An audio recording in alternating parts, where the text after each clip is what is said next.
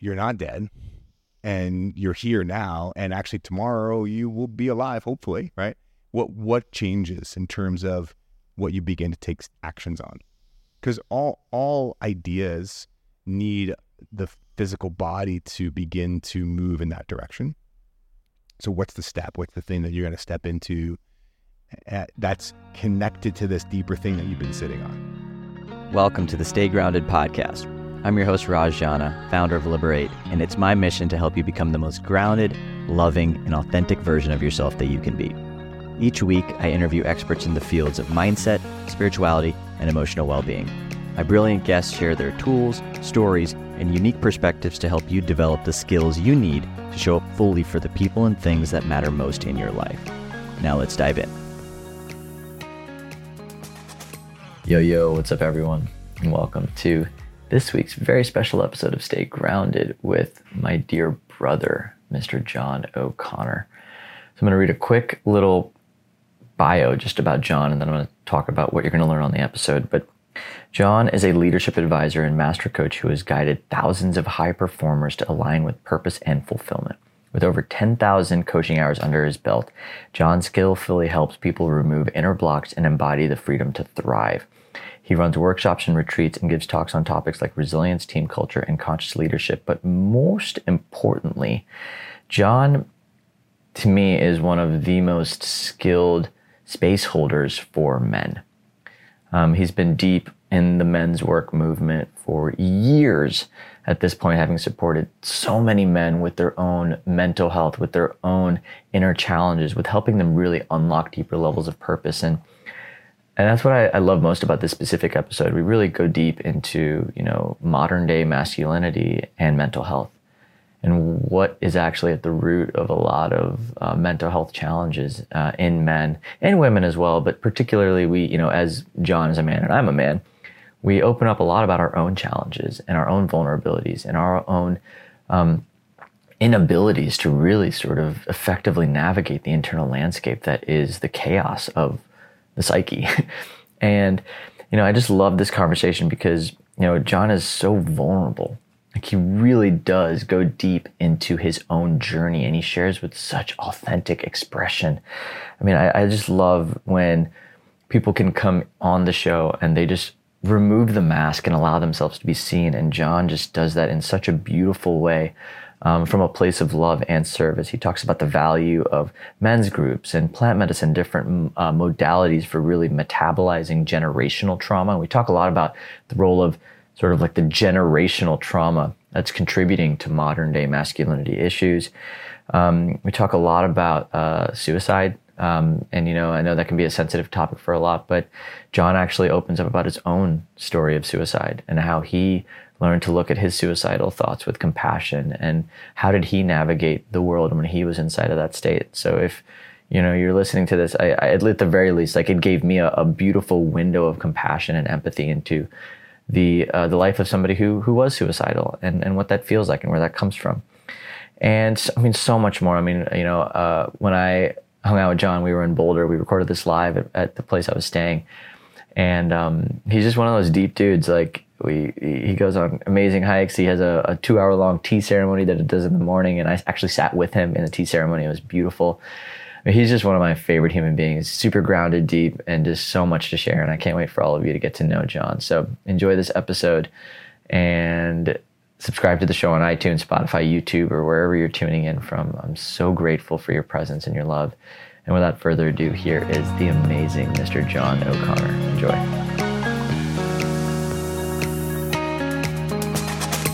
John, welcome to the show. I've been enjoying holding a microphone. Yeah? It's been a very long time since I held a microphone. Why? So tell me about that. Like, what's... I have a microphone that I use for my work, but it's on a stand, so I don't have to hold it. So it's been a very long time since I've actually held a microphone. I feel like it gives me it gives my hand something to do.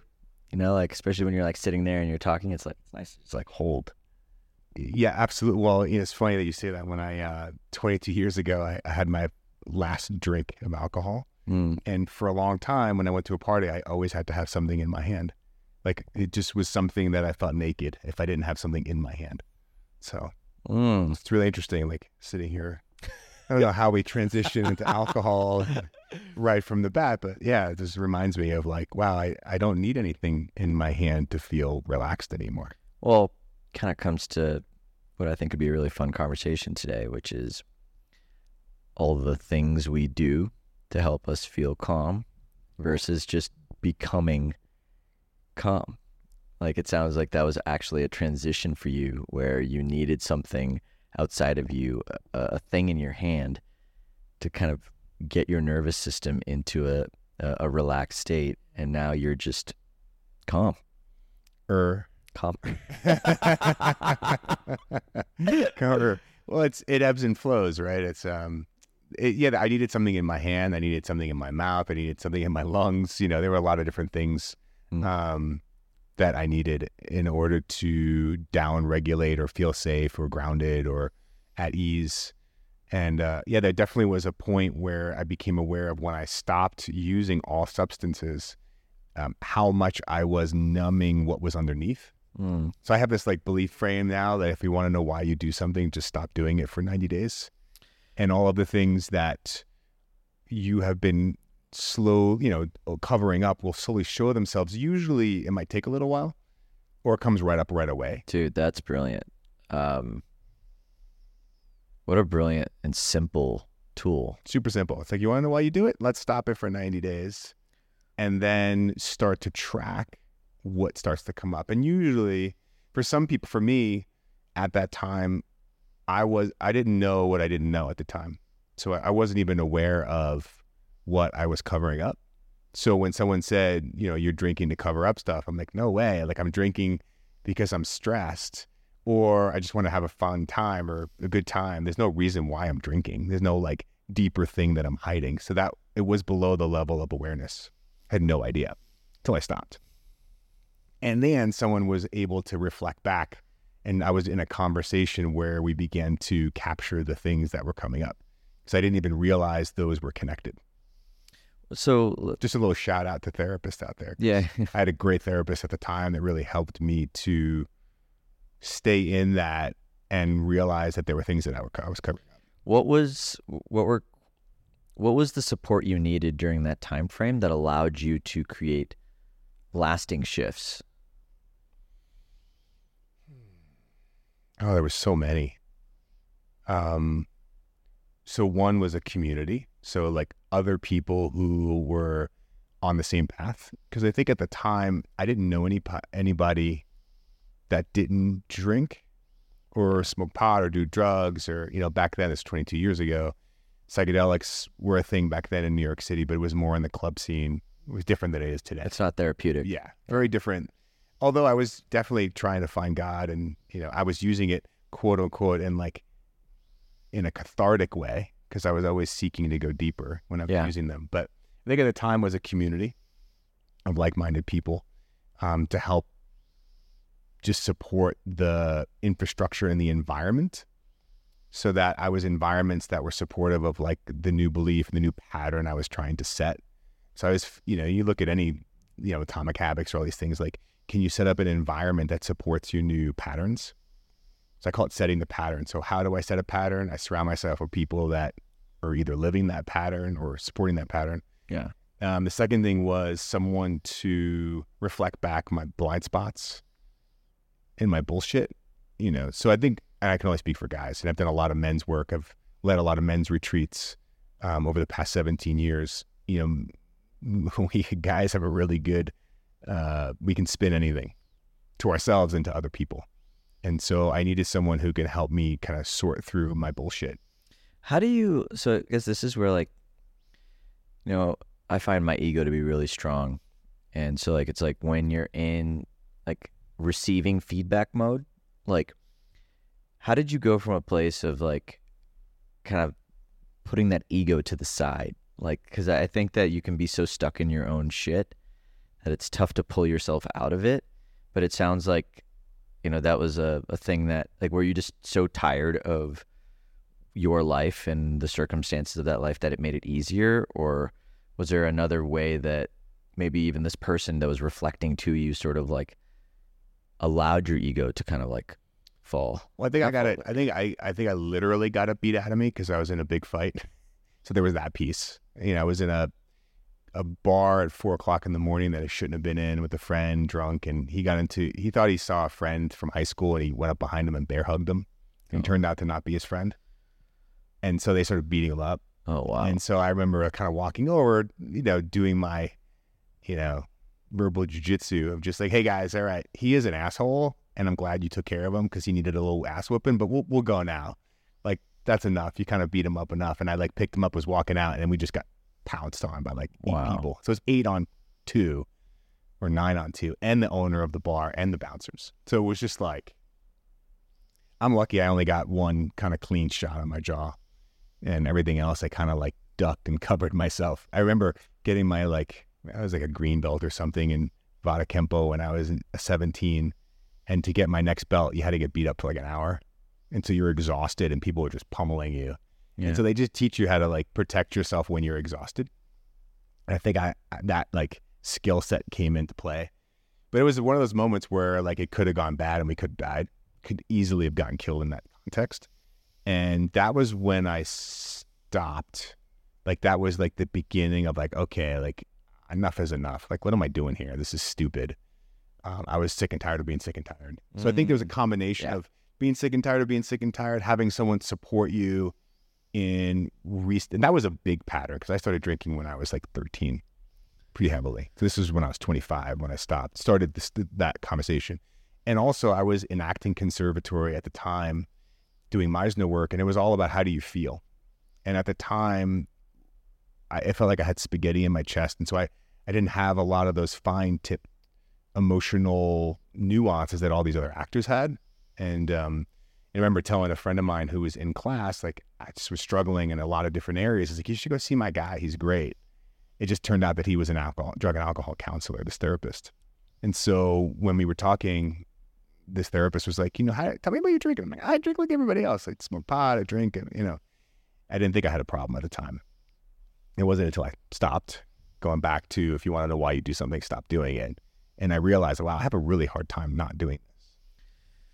And when you say hard time, were the emotions the hard part? Like, what was hard about, like, if you could actually even break it down and get really like more granular, it's like, what are the aspects of that hard?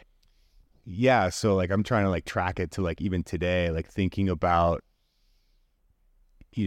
so the non-physical pain, emotional pain, dysregulation, uncomfortable in the nervous system, spinning out in my mind, just wanting to kind of get out, not feeling like I had enough space, reactive, angry, triggered, just feeling tight and tense and like I needed to kind of create space somehow. Yeah. Right? There's that piece. So that was really difficult. And how I would manage those things was to drink. Yeah. So yeah, it was the coping Totally. for the dysregulation. Totally.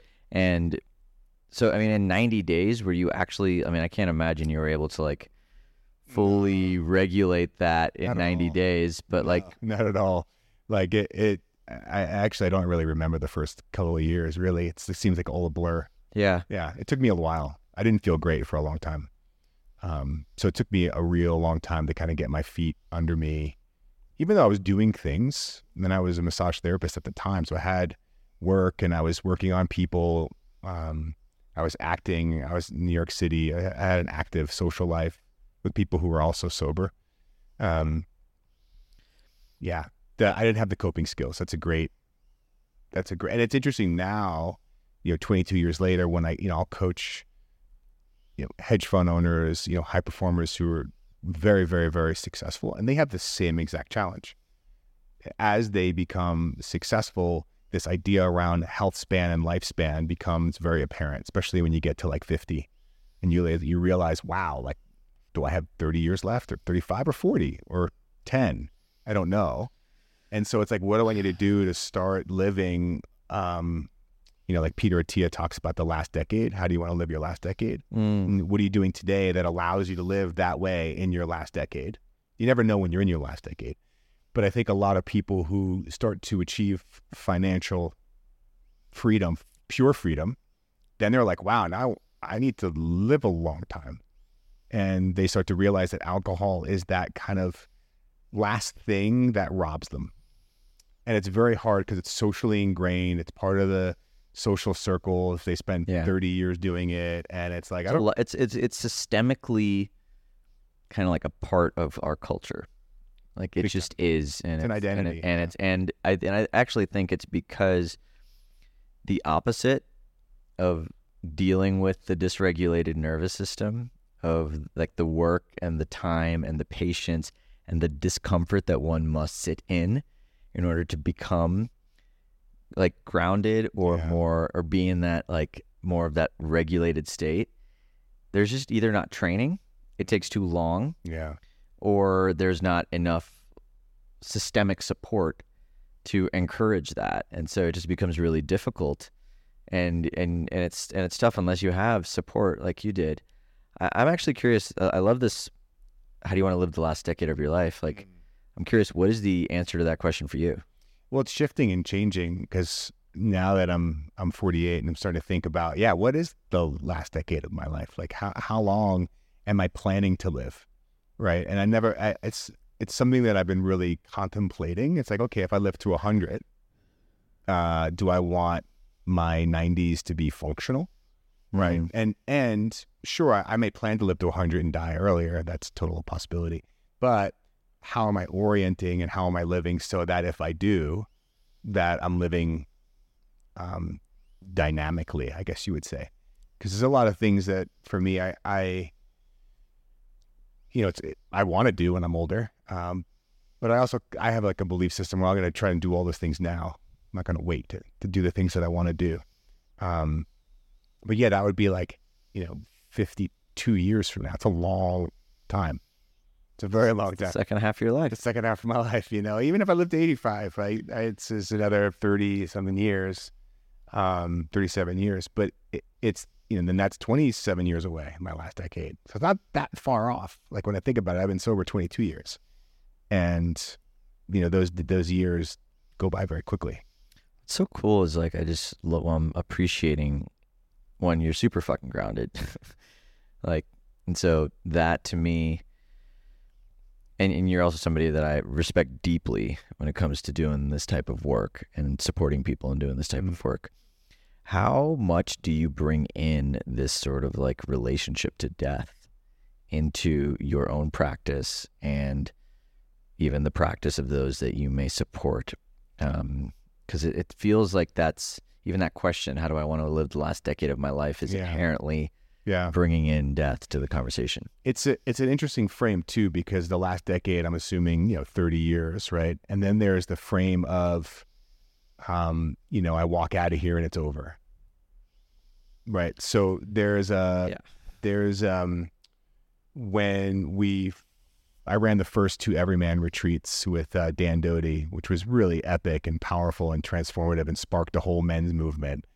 One of the things that we did in those first 2 things was taking people on a journey from conception, like in like a trance state, right? In a meditative state, conception, all the way through to like birth and walking and, toddler age and adolescence and teenage years, and the kind of like really walking people through their whole entire journey, stepping into present time, and then feeling into the future of like all the things that you plan on doing, want to do, look forward to doing, getting them really kind of connected to the possibilities, and then boom, they have a heart attack and die. And, we're taking them on this journey, and then it's over. And you don't get to say anything. That's it. It stops, pause. And what do you regret not doing? And what are you really grateful for? And kind of feeling into like, what's the incomplete? What's the thing that you're having to grapple with now that you don't get to do it? So it brings people really into a present moment. And for most of us, you and I earlier were talking about the deeper calling, like what most deeply wants to come through. And I find that in all of us, there are these components of something that wants to come through. We're not quite sure what it is. It's just like a feeling of there's something else or something different that I want to experience in multiple dimensions. Could be in a relationship, in business, with your health, could be community oriented. It could be as a father. There's just something that wants to come through, but you're not quite sure what it is. I find that practice kind of brought forward like, wow, like I've been sitting on this thing for so long. Yeah. And I keep kicking the can down the road and I'm not actually doing anything about it. And so in that, we would circle people up and have them really talk about, wow, like what's the emotion that comes up? How do you feel about that? And what does it begin to spark in terms of more fire? Like how do you light fire under the thing that you're not dead and you're here now, and actually tomorrow you will be alive, hopefully, right? What changes in terms of what you begin to take actions on? Because all ideas need the physical body to begin to move in that direction. So what's the step? What's the thing that you're going to step into that's connected to this deeper thing that you've been sitting on? It's really been calling to you, and you have all these excuses why you can't do it, because of this, because of that, and we have a lot of excuses, and a lot of them are, legit excuses. What do you think is the source of a calling? Oh, that's a great question. When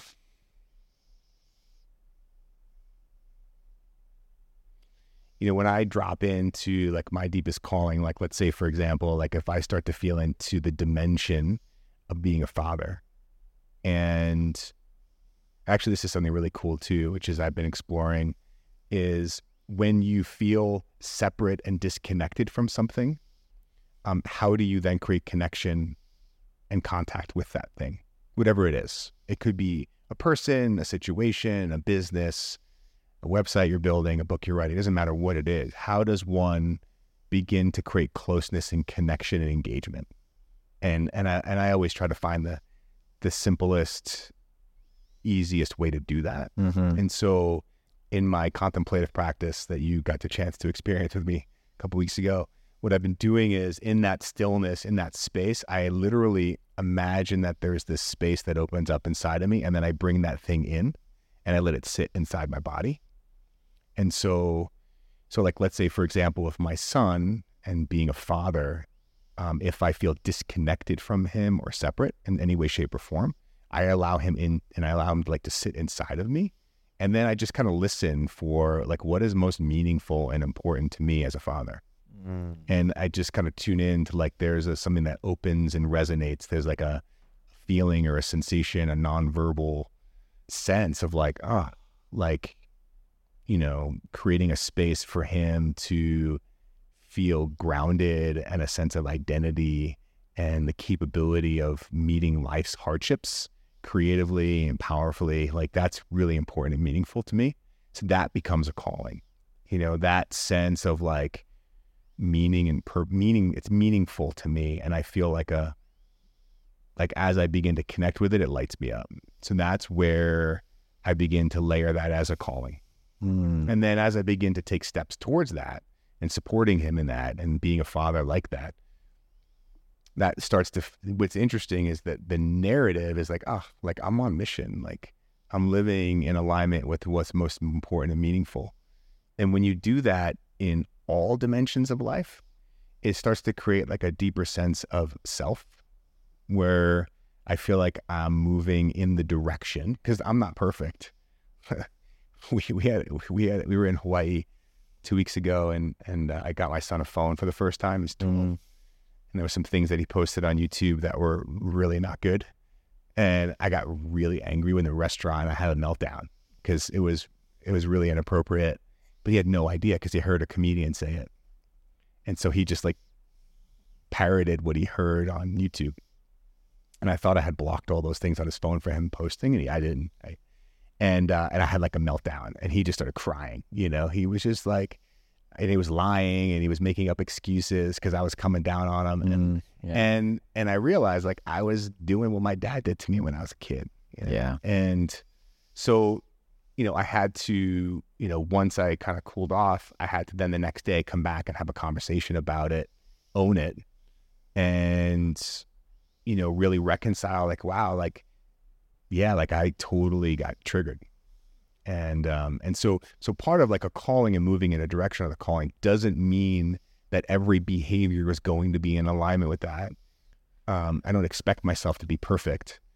But when I get knocked off, I know what the North Star is. That kind of brings me back in a direction. What's fascinating is like I'm finding like even me like with my work now, like I feel like I'm truly living my calling.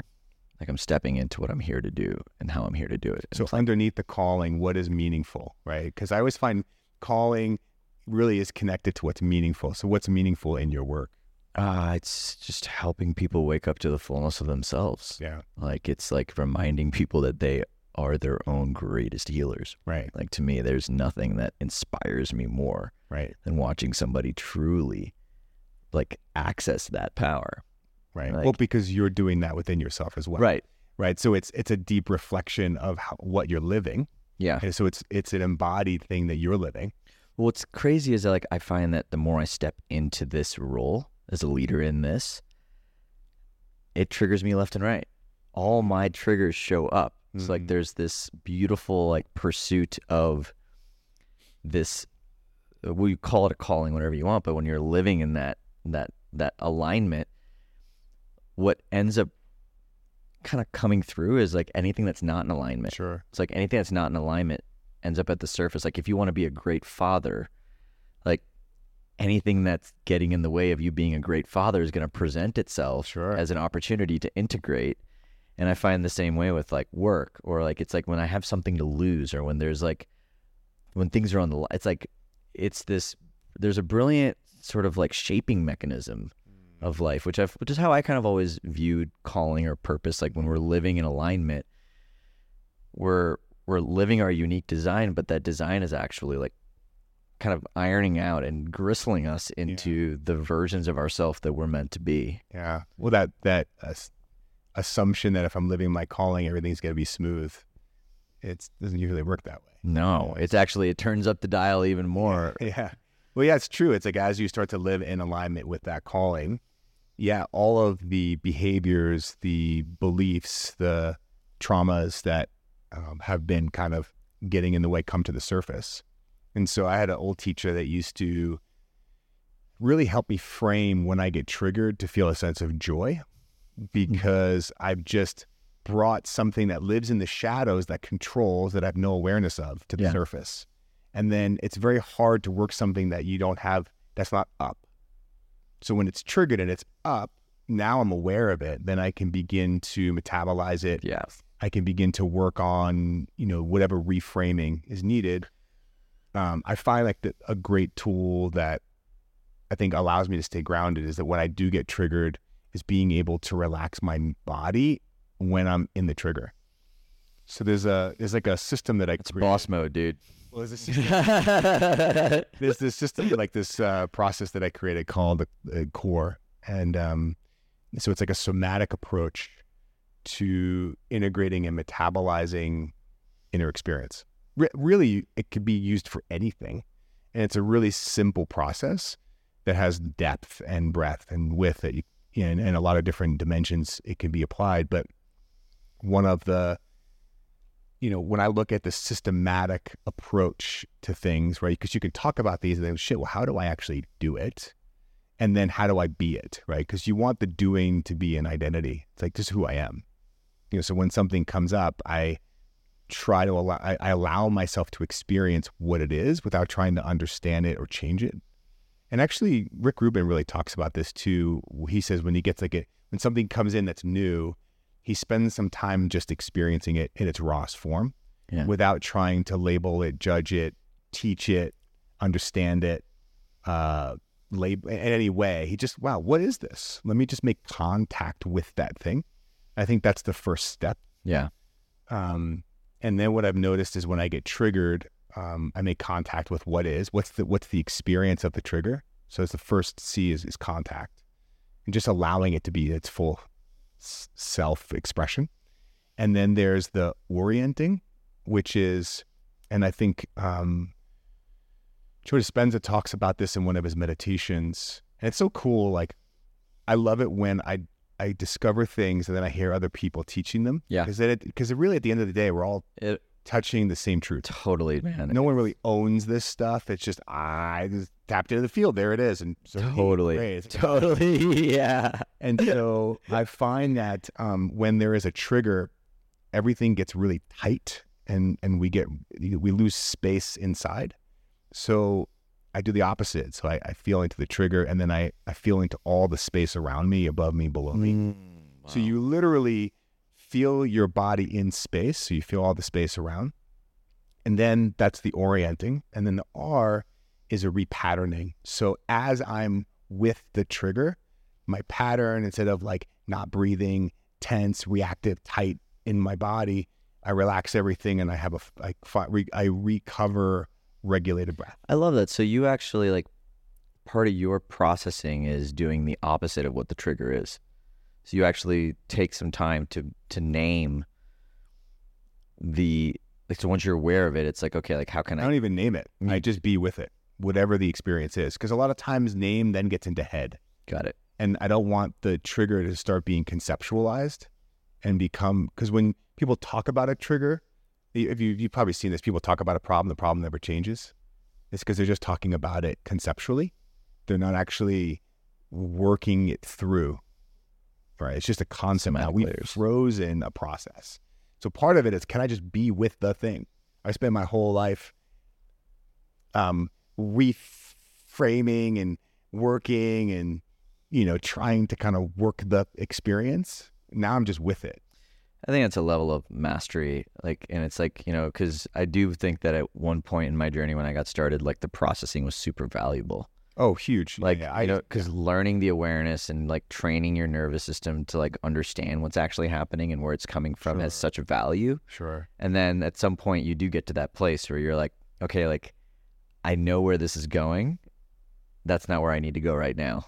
Well, the deeper frame. So, like, when I think about beliefs that I hold as my identity is, it must make sense, is my inner dialogue. So, and even something that must make sense is a function of the mind. Totally. If it needs to be understood, it's up here. Well, what happens is what spins us out into victim, hopelessness and helplessness is, I don't know why.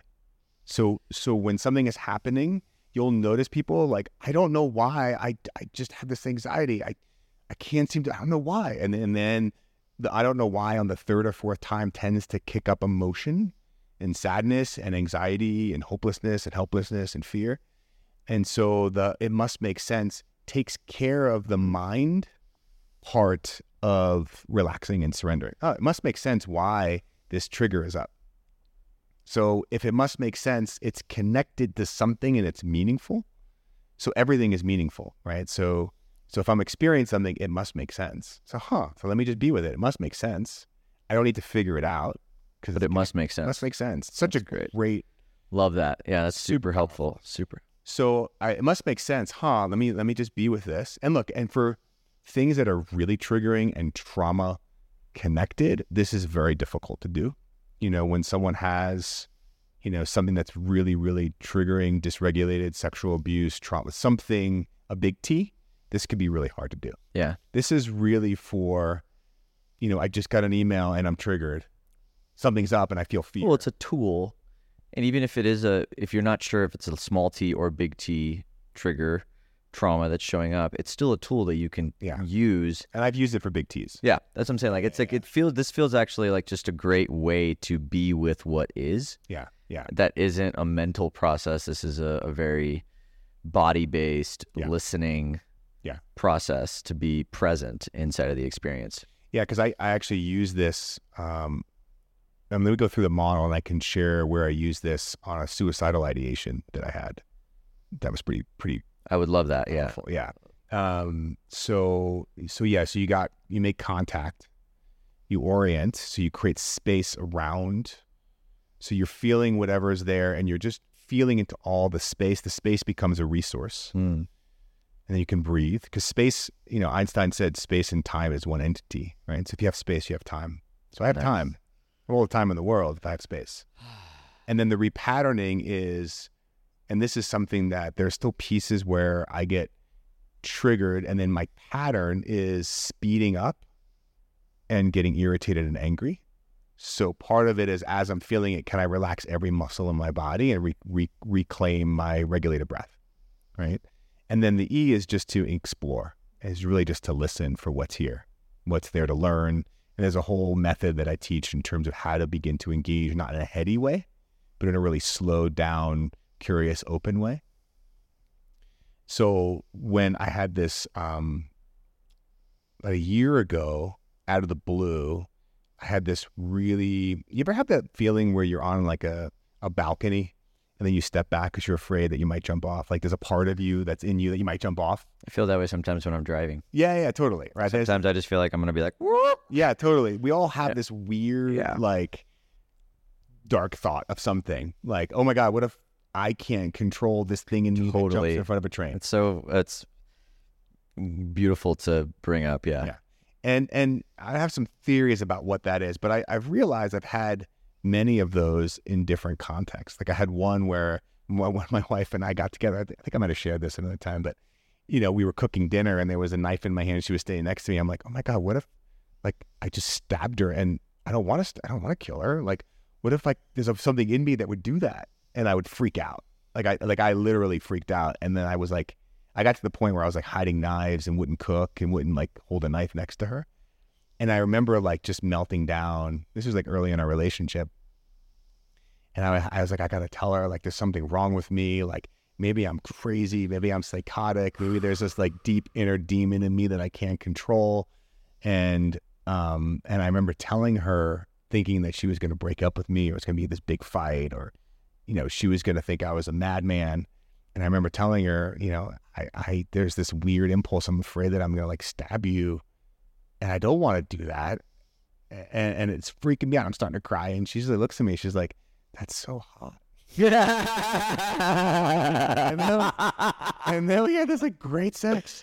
Oh, man. And I never had it again. It's really fascinating. Like I remembered one of the deepest, I have not a similar story, but like, and I can't share the details of it because the person I shared it with is probably wouldn't. It's not. Yeah. It's not the space to do that. But I had a very similar experience with my former partner, where like I was so terrified to share something about myself that was like literally I thought was like the worst thing in the world. Sure. The absolute worst thing in the world.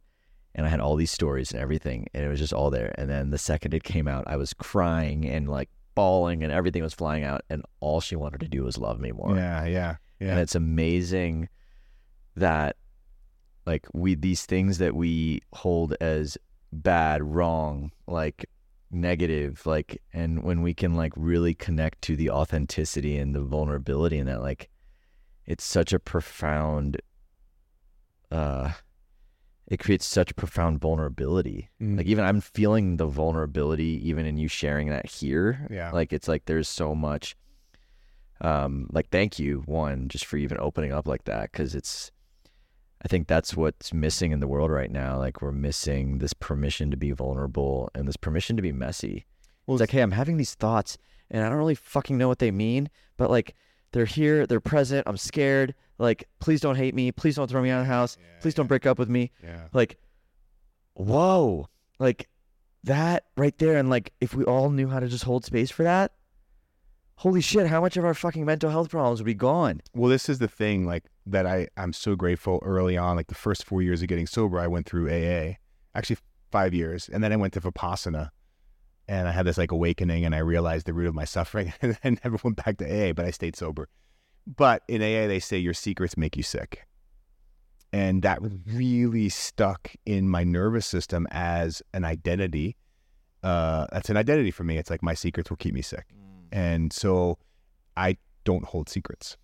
And so part of that is, and again, there's the right context for the right secrets, right? So secrets make you, holding secrets make you sick doesn't mean to go on social media and share your secrets, right? It means that you find the right context for the right secret to share, right? And so you and I, we do therapy work, or I have men's groups that, know aspects of me that no one else knows. My wife, knows aspects of me. So I think that underlying value and belief system was what allowed me to share it. I think there was a part of me at one point that was really confused around like, what's what's meant to be shared and what's meant to be worked on with myself in a therapy setting. Yeah. And like, it was a really messy journey of me figuring that out. Like, there were times where like, there were things I would take to Gina, my former lover, and like, it was not meant to be taken to her. It was actually meant to be worked through on my own. And it did create rifts in our relationship, and it took repair and us having to come together and work things through. And if I just would have been more aware, maybe a little less like reactive. Like, I think I had this kind of notion that like, it was so uncomfortable to feel that I just wanted to like, and I didn't have the awareness to like hold it and work with it and be with it. And it was so messy, man. Like well, you have the awareness now through that experience. Yeah. So there's the messiness is part of how we get clean in a way. Beautifully said. Because I've seen people who hold the belief that, I just share my truth wherever. That's who I am. If I feel it, it's my truth, I say it. And I think context matters. I think it matters a lot. I don't think, I don't believe in the speak your truth movement. I really feel like it's irresponsible to speak your truth unless there's purpose, there's a frame, there's context. Totally. My wife's a great partner in the sense that there are things where I'm like, hey, I need to process this. I have something I'm processing, and she's like, good, work it, and there's certain things that I'll work with her and some things I don't, that I need to work on my own, or I need to work with like another. How do you know, I guess like for myself, anyone listening, like to practice the discernment between like, cause I think there are times where in my last relationships where like I'd feel guilty if I was holding something back because we were so close and I wanted her to be involved. And like, there was a story in this frame that I had that if I'm not sharing myself with this person, then I'm hiding something. And so I'd love to hear your thoughts around like, how do you practice discernment with like knowing when to share? Like, how do you know who to involve in the process? Like, where does the sophistication around like this level of awareness? Like, I'm really actually would love to hear your thoughts. It's a great question. I think doing it unsophisticated and messy is kind of how you learn how to get sophisticated. Well, as somebody who's done this enough now. I've done a messy bunch, yeah. And so like, if you could give your 30-year-old self some advice on how to save, on like, if he hired you as a mentor or a coach and this is what he came to you for, like, how would you instruct him to develop the skill himself? Well, I think it goes back to that deeper knowing of yourself, and having a really rooted, grounded practice where you can do the work on your own. Because like, if we were to really audit people's process and how they metabolize life, most people don't have a space where that's the intention. We have intention for everything else, like we have a room for everything else, for showering, eating, sleeping, working, TV, but none of us have like a metabolizing room. Yeah. A room to really like drop in and begin to work through things. So like we have a tea room for our tea practice, my wife and I, and that's my metabolizing room. It's in the emptiness, and it's like the Tao, right? It's like as I empty my bowl, I can then be filled with like a deeper wisdom, not just what I already know. And the tea practice always reminds me of like, if my bowl is full, I can't put new tea in there. So that there's a practice of emptying and really stepping out of the mind. And then once I step out of the mind and I empty myself, there's a clarity and a wisdom that begins to come through. And so I think developing a space where you can slow down and begin the art of contemplation. Actually, my wife and I are running a training at the Star House here next month called the Art of Contemplation, but it's Cha Dao, so it's the way of tea, using tea as a container for contemplation, deep contemplation. That was one of my favorite things I've done in a while, by the way, just sitting in tea with you for a few hours great. And just like. Sounds weird because I'm going to sit and have. Well, it's so still. There's a stillness to the ceremony that I think is super valuable. Like it's a lot of stillness. You don't feel the activation in the same way that you would other plants or psychoactives. Like it's just the plant comes to your world, right? So plant medicine, typically you go to the plant kingdom. Tea comes into your world, so it works within your realm. So you asked me about mentoring, right? Like how I would mentor someone. Yeah. I think having a space to begin to metabolize experience is one. I've 17 years of doing men's work, and watching other men process is really helpful. So having good models for how to do it and how not to do it is really important. Just being, if your secrets keep you sick, if you're hiding it, it tends to fester and become a lot more distorted.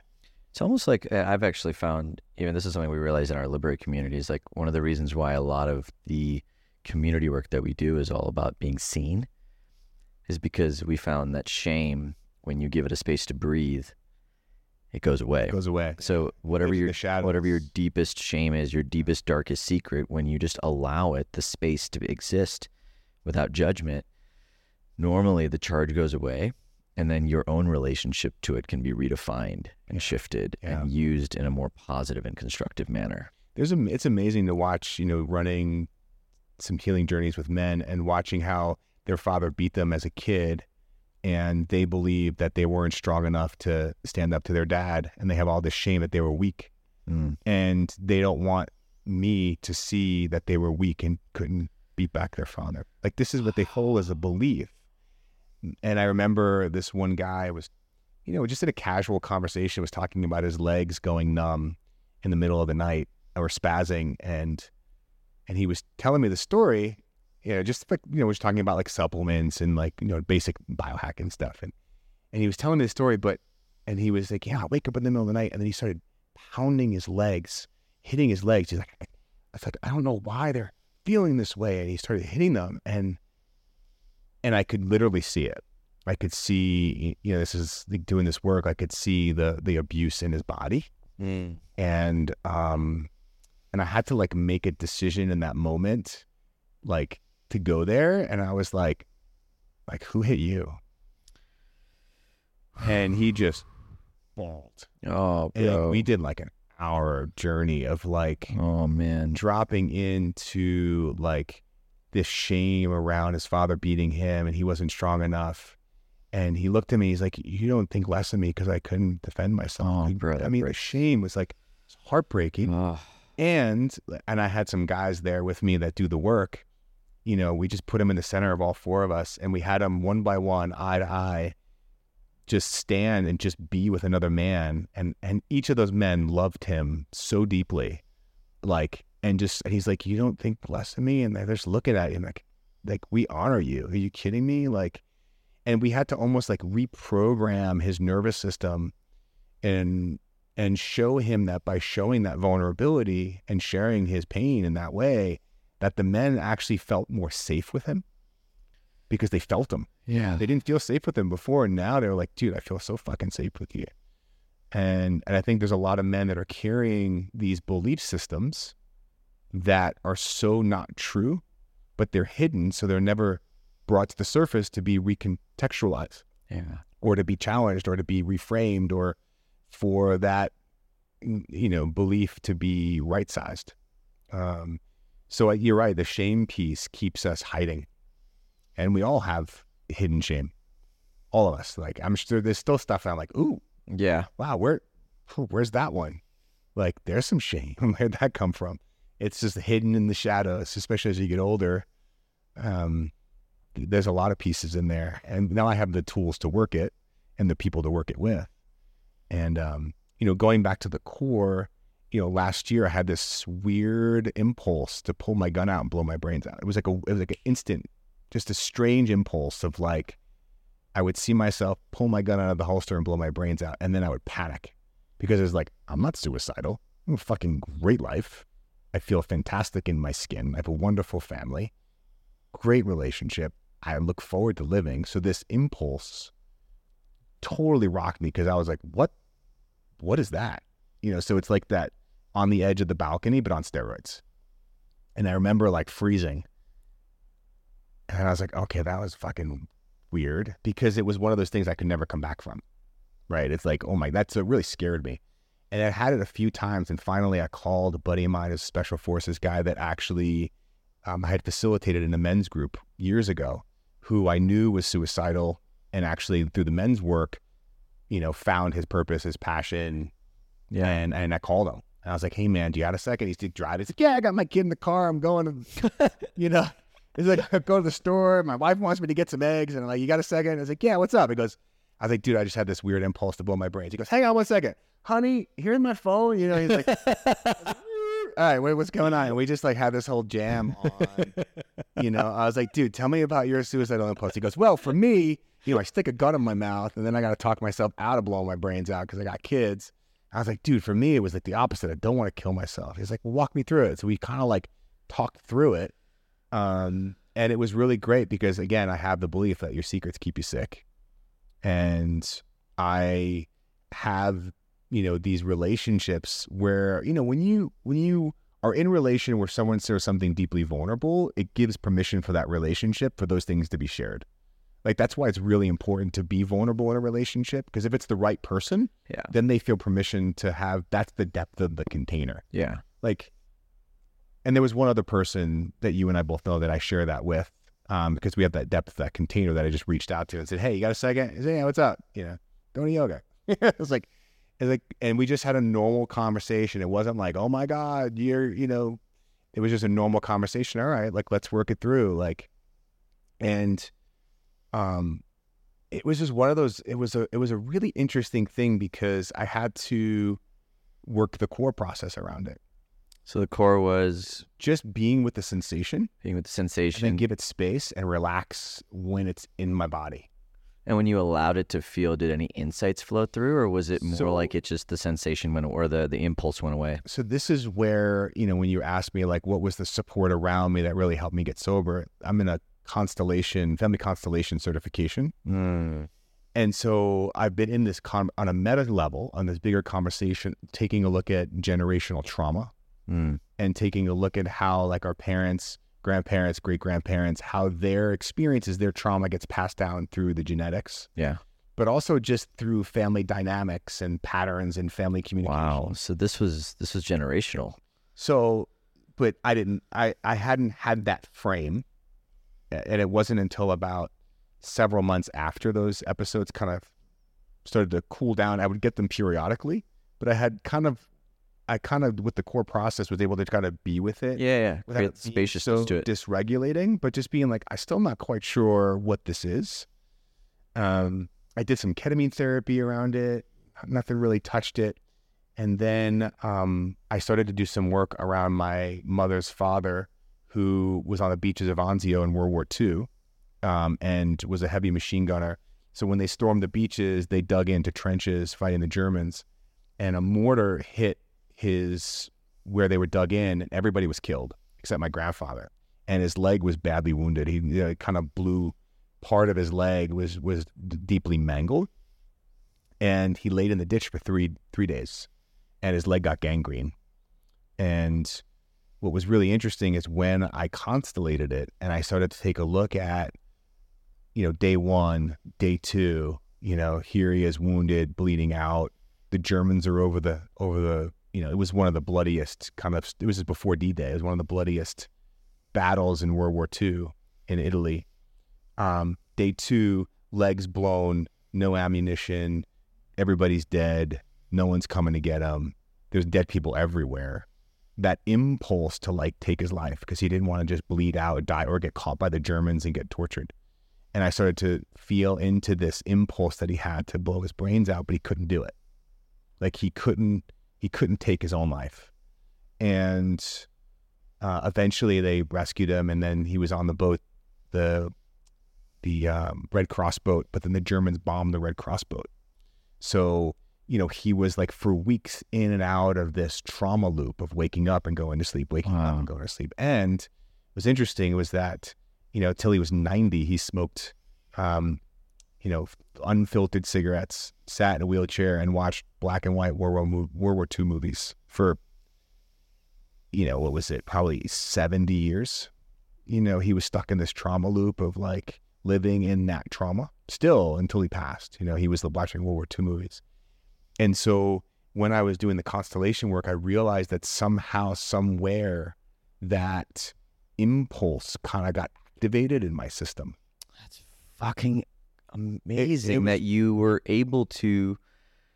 So, like, when you had the awareness of it, like, did it just like click? It just made so much sense. Yeah, so it's like you had the realization, the data showed up in the family constellation, and then it was like, Just like, oh, dude, the aha, and of then course. So here's the thing: man, that is this is fucking the awesome. root of it must make sense, right? Because when it made sense, it was like, oh, now I can hold this, because I was trying to process a trauma that wasn't my own, but maybe somehow it got linked into something that I had experienced, but it just gave it context. Wow, thank you so much for taking us down that path, because that brings so much more trust to the body. Yeah. You know, like it's like I think there's this perpetual war that we have against our feelings, our body, our emotions, like what we're sensing. Like I remember there was a period in my life where like performance anxiety was a serious thing. And like anytime like I wouldn't be able to get hard when I'm trying to have sex, like I would beat myself up. And I would go into this thing for guys. And I'd go into this like deep, dark, depressive, anxious, like just state. Yeah. Instead of actually like the opposite now, which I feel like I have a much healthier relationship to my penis, and I'm like way more like listening. Like, all right, like what are you trying to tell me? Your cock has wisdom. It's super wisdom. It's super fucking smart, man. It's dick smarts. Dick smarts your thing. Yeah. And like, but I think that like that, so I just really appreciate you sharing to the depths that you're sharing, because like yours feels like it was so, I mean, it had life-ending consequences. Oh, big time. And this is the fear, is that there are people who are experiencing generational trauma that then do take their lives. Yeah. And, you know, it was something that was inherited in some way, shape, or form. That is like devastating, you know, when I see that. And I've had a lot of people who've taken their lives, you know, friends of mine. Wow. And so, yeah, it was, there was another one too that I, for 30 years, worked through a trauma that turned out wasn't mine, or it was informed by my father's trauma. So how do you have the patience to stick with it? Like, because I think that's something I feel like you and I just have, this is like a life passion. Yeah. But for somebody who doesn't have this life passion, but they're having these suicidal thoughts, like they don't have 30 years to go. No, I know. Find the root trauma. It's like, how would you speak to somebody who's in those moments, like to help them either reframe, repattern? Is it just that, hey, it must make sense, like this isn't you? Is it just like a self-love message that really lands? Or like, well, the challenge with suicide is that, and again, I don't know, right? And it's so big, and there's so many roots and components to it. And to me, it's like alcohol. It's cunning, baffling, and powerful. yeah. Just that impulse to do that is, there's so many different, I used to get very angry when a friend would commit suicide. I get rageful. Like, how could you do that? Until I had those experiences of impulse of like, oh, that's how you could do that. Like, now I understand. Like, because, you know, and again, you don't know the mind of someone who does take their own life, like what they're struggling with. But the impulse, look, and I was in a space in my life where everything was great. What if my life was not great? Yeah. You know, like if I didn't have the environment that I'm in now, I don't know if I would actually made it. Like if I was 48 and I was like just struggling and miserable and drinking, and one day was drunk where, you know, my impulse control was lower, that might have been something that could have happened.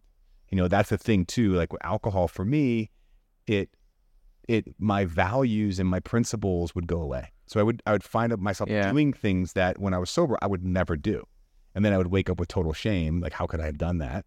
And put myself in that risky situation, whatever it was. And so alcohol tended to create, you know, I would lose impulse control. Yeah. And so that mixture of alcohol and firearms is a very bad mixture for people who are going through those issues. And that's why, like, you know, I called my buddy and I was like, you know, maybe you just need to come and take all my firearms away. Like, cause I don't even want to be around them. So I just locked them away. Like, I didn't even have access to them because I was afraid that it's 1 second. that I don't have that impulse control. One thing I'm just so grateful, and I just want to thank you again for bringing awareness to this conversation. This is not where I thought we were going to go today. Well, I think the suicide conversation is it's so misunderstood. Yeah, and I'm not saying that I understand it. Like, well, what's all. beautiful, and I'm not saying that there will ever be a universal understanding of the topic, because like you said, there's so many root causes that are contributing to one another. But what's so beneficial for me as somebody who, if anybody in my life was suicidal, like, for me, it's like I just want to be able to serve and be there for them in whatever ways I can.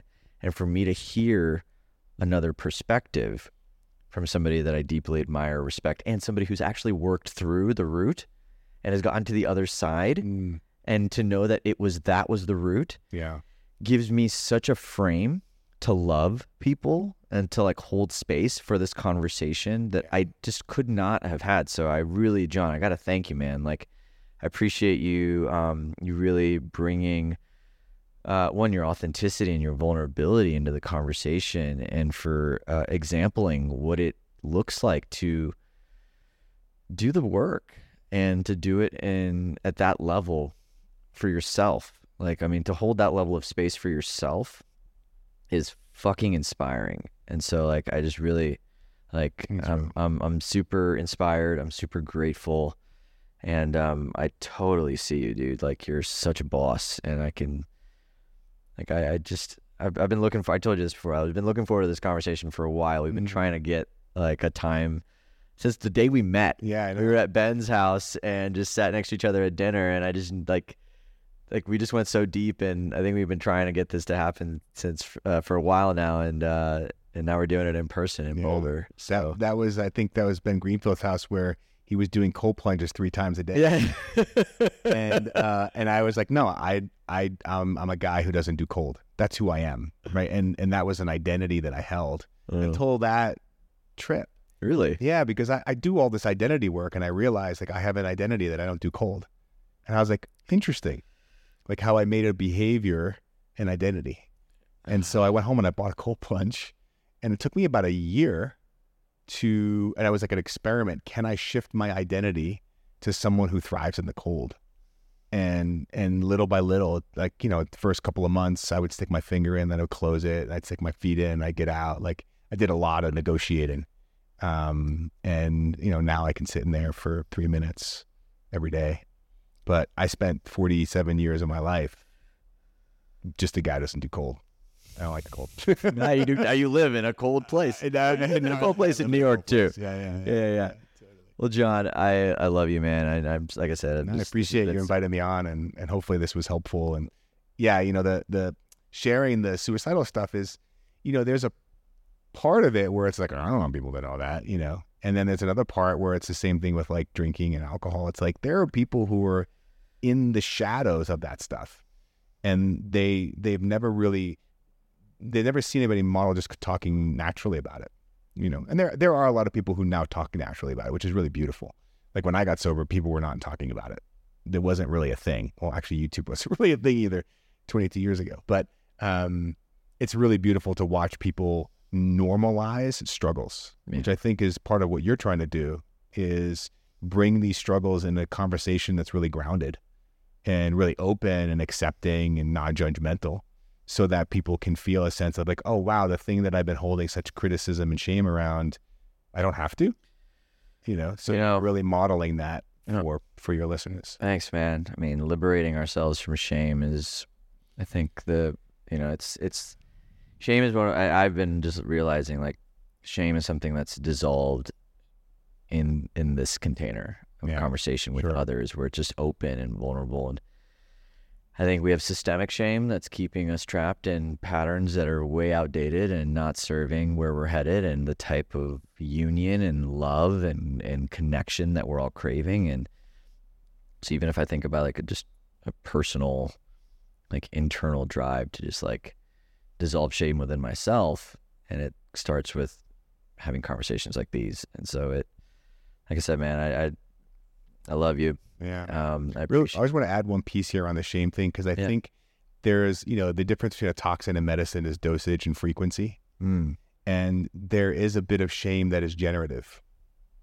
So there are aspects when I feel some shame, but it's a generative shame in the sense of like, wow, I really said I was going to live with an open heart with my wife, and I totally just shut down. Beautiful. I appreciate you bringing that. Yeah. And then feeling the shame of that and saying, hey, babe, like I've been closing my heart and I want to open. So the shame that moves you closer because it's highlighting a disconnect to like what you said you were going to do. Your integrity. Yeah. So when there's a generative shame. That's beautiful. Thank you for bringing that up, because I think that, and that actually brings it back to like, there's nothing in us that is not worth loving. Even our shame has a purpose. Yeah. It's just an unconscious purpose, and it requires training Sure. to like sort of pattern our relationship to shame. And it sounds like you've created a very healthy, and I would even say, if I had to give myself credit, like I think that is my relationship to my shame now. Or when it does show up, it's more of a guide and a teacher for where I'm living out of integrity or living out of alignment. Yeah. And it is always it always inspired, because I don't really like feeling shame. It always inspires a corrective action or a clearing or a hard conversation or an apology or even a forgiveness of self or other. And so, John, how do people find you? Like, where's John? What kind of offers do you have? Like, cause you just dropped so much wisdom, man. I'd be hard pressed to, like, I just imagine there's going to be people that want to reach out. Yeah. Well, it's funny because I do one-on-one coaching, and I've just never marketed any of my services. It's always just been referrals. Totally. I mean, I could see why. And which has really been beautiful. And, there's the calling piece you were asking about, like where does it come from? And there is that, I think it was Michael Beckwith talks about like, to me, by me, through me, and as me, in terms of consciousness. Oh yeah. Right. So it's like, this world is, it's by me, I create it. And then there's the through me, where it's just like I'm channeling, and then there's as me. And so I feel like at this stage, there's stuff that's being called from me, through me. That's not what I want to do, quote unquote, like my ego self. Like, I don't want to do that, but it's being asked. So I'm opening up more to doing groups. I'm actually writing a book now called Essential Skills for Extraordinary Living. Cool. So it's in the process of being written. The core blueprint, I think maybe you and I talked about this, where just putting it out as an audiobook where I can take people through the process. Because I feel like I've been doing the one-on-one thing, and in my tea practice, what the tea has shown me is that in the Tao, it talks about, if you receive, you have to give. It's a circuitry. And here I am, these deep, profound ahas in my tea practice, and then where am I giving them? And so it's like the tea is teaching me that there's, stuff that I'm getting, but it has to be given. If I receive it, I have to give it. And I do give it in my one-on-one work, but just giving it in a larger format. So you and I have been talking about me doing a podcast in a while. So this is great. This might be holding me accountable. I love it. Start putting this, just, putting more of an online presence out there and being in the conversation more. So they follow you on Instagram or go to your website? Yeah, like I'm starting to put stuff on Instagram now. Okay. I've shifted my frame around social. Okay. Yeah. Well, so Mr. John O'Connor, I think, is the. All right. Well, we'll just put the links there, and someone can go to your website if they want to reach out and say thank you. JohnO'Connor.com. That's cool. John, I got one last question for you, bro. So I got two questions. One is, in the midst of everything you're doing, what's up? I thought you were like, you look like you're about to say something. Oh, no, yeah. In the midst of everything you're doing, how do you stay grounded? But beyond that, I actually want to know, what is one thing that you do every day to help you become more grounded? Well, I think it goes back to the tea practice. So when I sit, the first thing that I do is because I really feel like it's training your habit of attention and where you place your awareness. And to be able to place your awareness somewhere and hold it for a long period of time is an essential skill. It's in my book.